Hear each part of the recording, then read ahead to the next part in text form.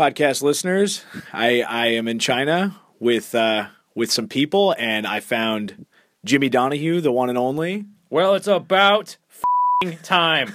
This is unreal. I leave for a couple of months, and everything you would just keep doing the podcast. You know how I found out the podcast was going, Kyle? Do you want to know how I figured out it was going? Do tell. My iTunes just populated all of these things, and I thought we were just doing reruns because it was something we kind of talked about. Because how dare you have the idea of continuing without me? Well, we probably should have told you about that before we kept going.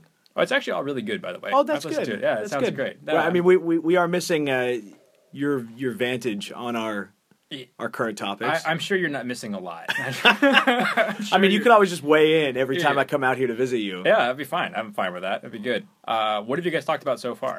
We'll do a rapid fire of impossible or not. Well, okay, we talked about terraforming Mars. Okay, possible. We talked about solving incorrigibilities, as in, like, you know, incorrigibilities. Yeah, like, so, you know, can you change people's habits? Like, by sending somebody to prison or locking them up, will it ever really reform it? Can you actually reform somebody? Can a third party change a human? Yes. No. Ooh. Okay, do aliens exist? Yes. Okay. Love at first sight, is that possible or not? I kind of have to say yes now because of now. By the time this airs, I will be dating my girlfriend for a year now. Nice, congrats. A year ago, I would have said, nah, it doesn't exist.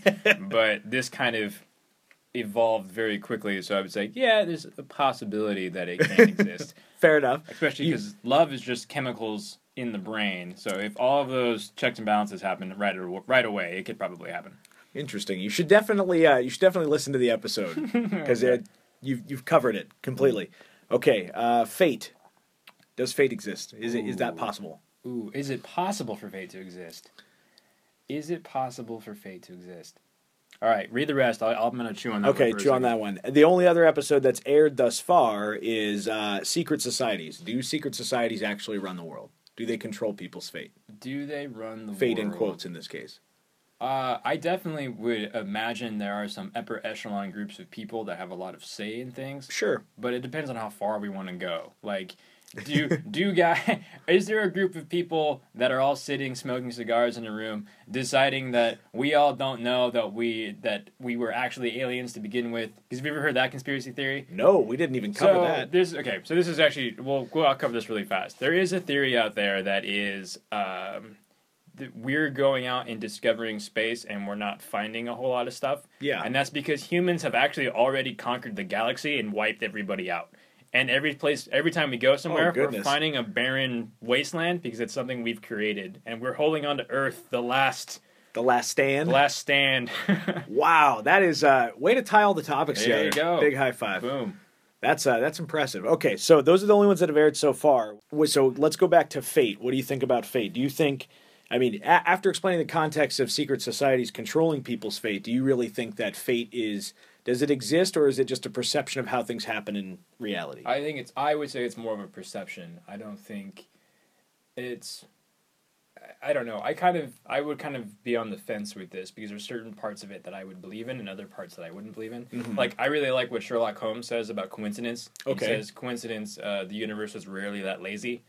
Interesting. Where the universe or God or Buddha, whoever you want to say, is the overall thing, or nothing, just time. The great spaghetti monster. The great spaghetti monster governing the everything. I do think there are certain things that are. This is probably something from the Bible because it sounds like something I learned in Sunday school. Okay. Where it's like there's a few people that believe that everything is predetermined and everything's going to happen a certain way. Sure. There's also, like, when people say, like, you shouldn't pray for patience because then you'll have the opportunities to be patient in. Okay. So I do think, like, after reading the book The Secret, they talk about how as you think positively, you're going to have more of these opportunities. And what I think happens more on a scientific level is you put your mind in a positive state. Okay. And when you see those opportunities, you're looking for them. If your favorite color is green, you're going to see green a lot more in the world. Just because you're going to notice it.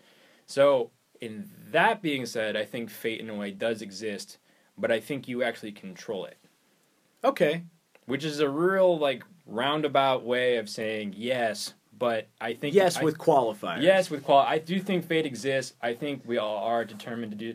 Everybody laughs at me at work because I always actually they're rarely tied. My shoelaces are always untied, mainly because I am cocky enough to think that I'm not going to die via tripping on my shoelace. But I can't wait for that to happen. Yeah, it's going to be great. I have been going back and forth with the idea. We have discussions here at the work site all the time about like, well, if you believe in fate, why do you look both ways when you cross the street? Ah, interesting. So if you believe that you are destined to do all these things and that is what's going to happen and nothing's going to change, then we should never wear seatbelts and we should just walk around all the time. But if you constantly walk into the freeways, how many times are you going to magically Well, you increase survive? like that just becomes a game of statistics at that point because you end up increasing your chances of the risk actually fulfilling some result. But it doesn't matter because if everything's predetermined, they would already have taken but it's case. like that scene in the first Matrix movie where he breaks the cookie jar or the jug or whatever it is that Neo breaks, and she said, "Here's the real question: would you have broken it had I not mentioned it to you?" Yes, it's right. kind of that thing. Is that at least that was I believe that's what I said was that essentially what you're saying is that the perception can end up changing your fate because you're more aware of it or you're more cognizant of it. Or you're more, I don't want to say careless, but you're more carefree about your choices because it's already fated to be one way or the other. It's kind of like when you find out you get a promotion at work and you're definitely going to be on a project for a certain amount of months. You start saying a lot more things in meetings that are going to make people angry because you know that you're probably not going home now. Right. Well. That is what it is, I guess.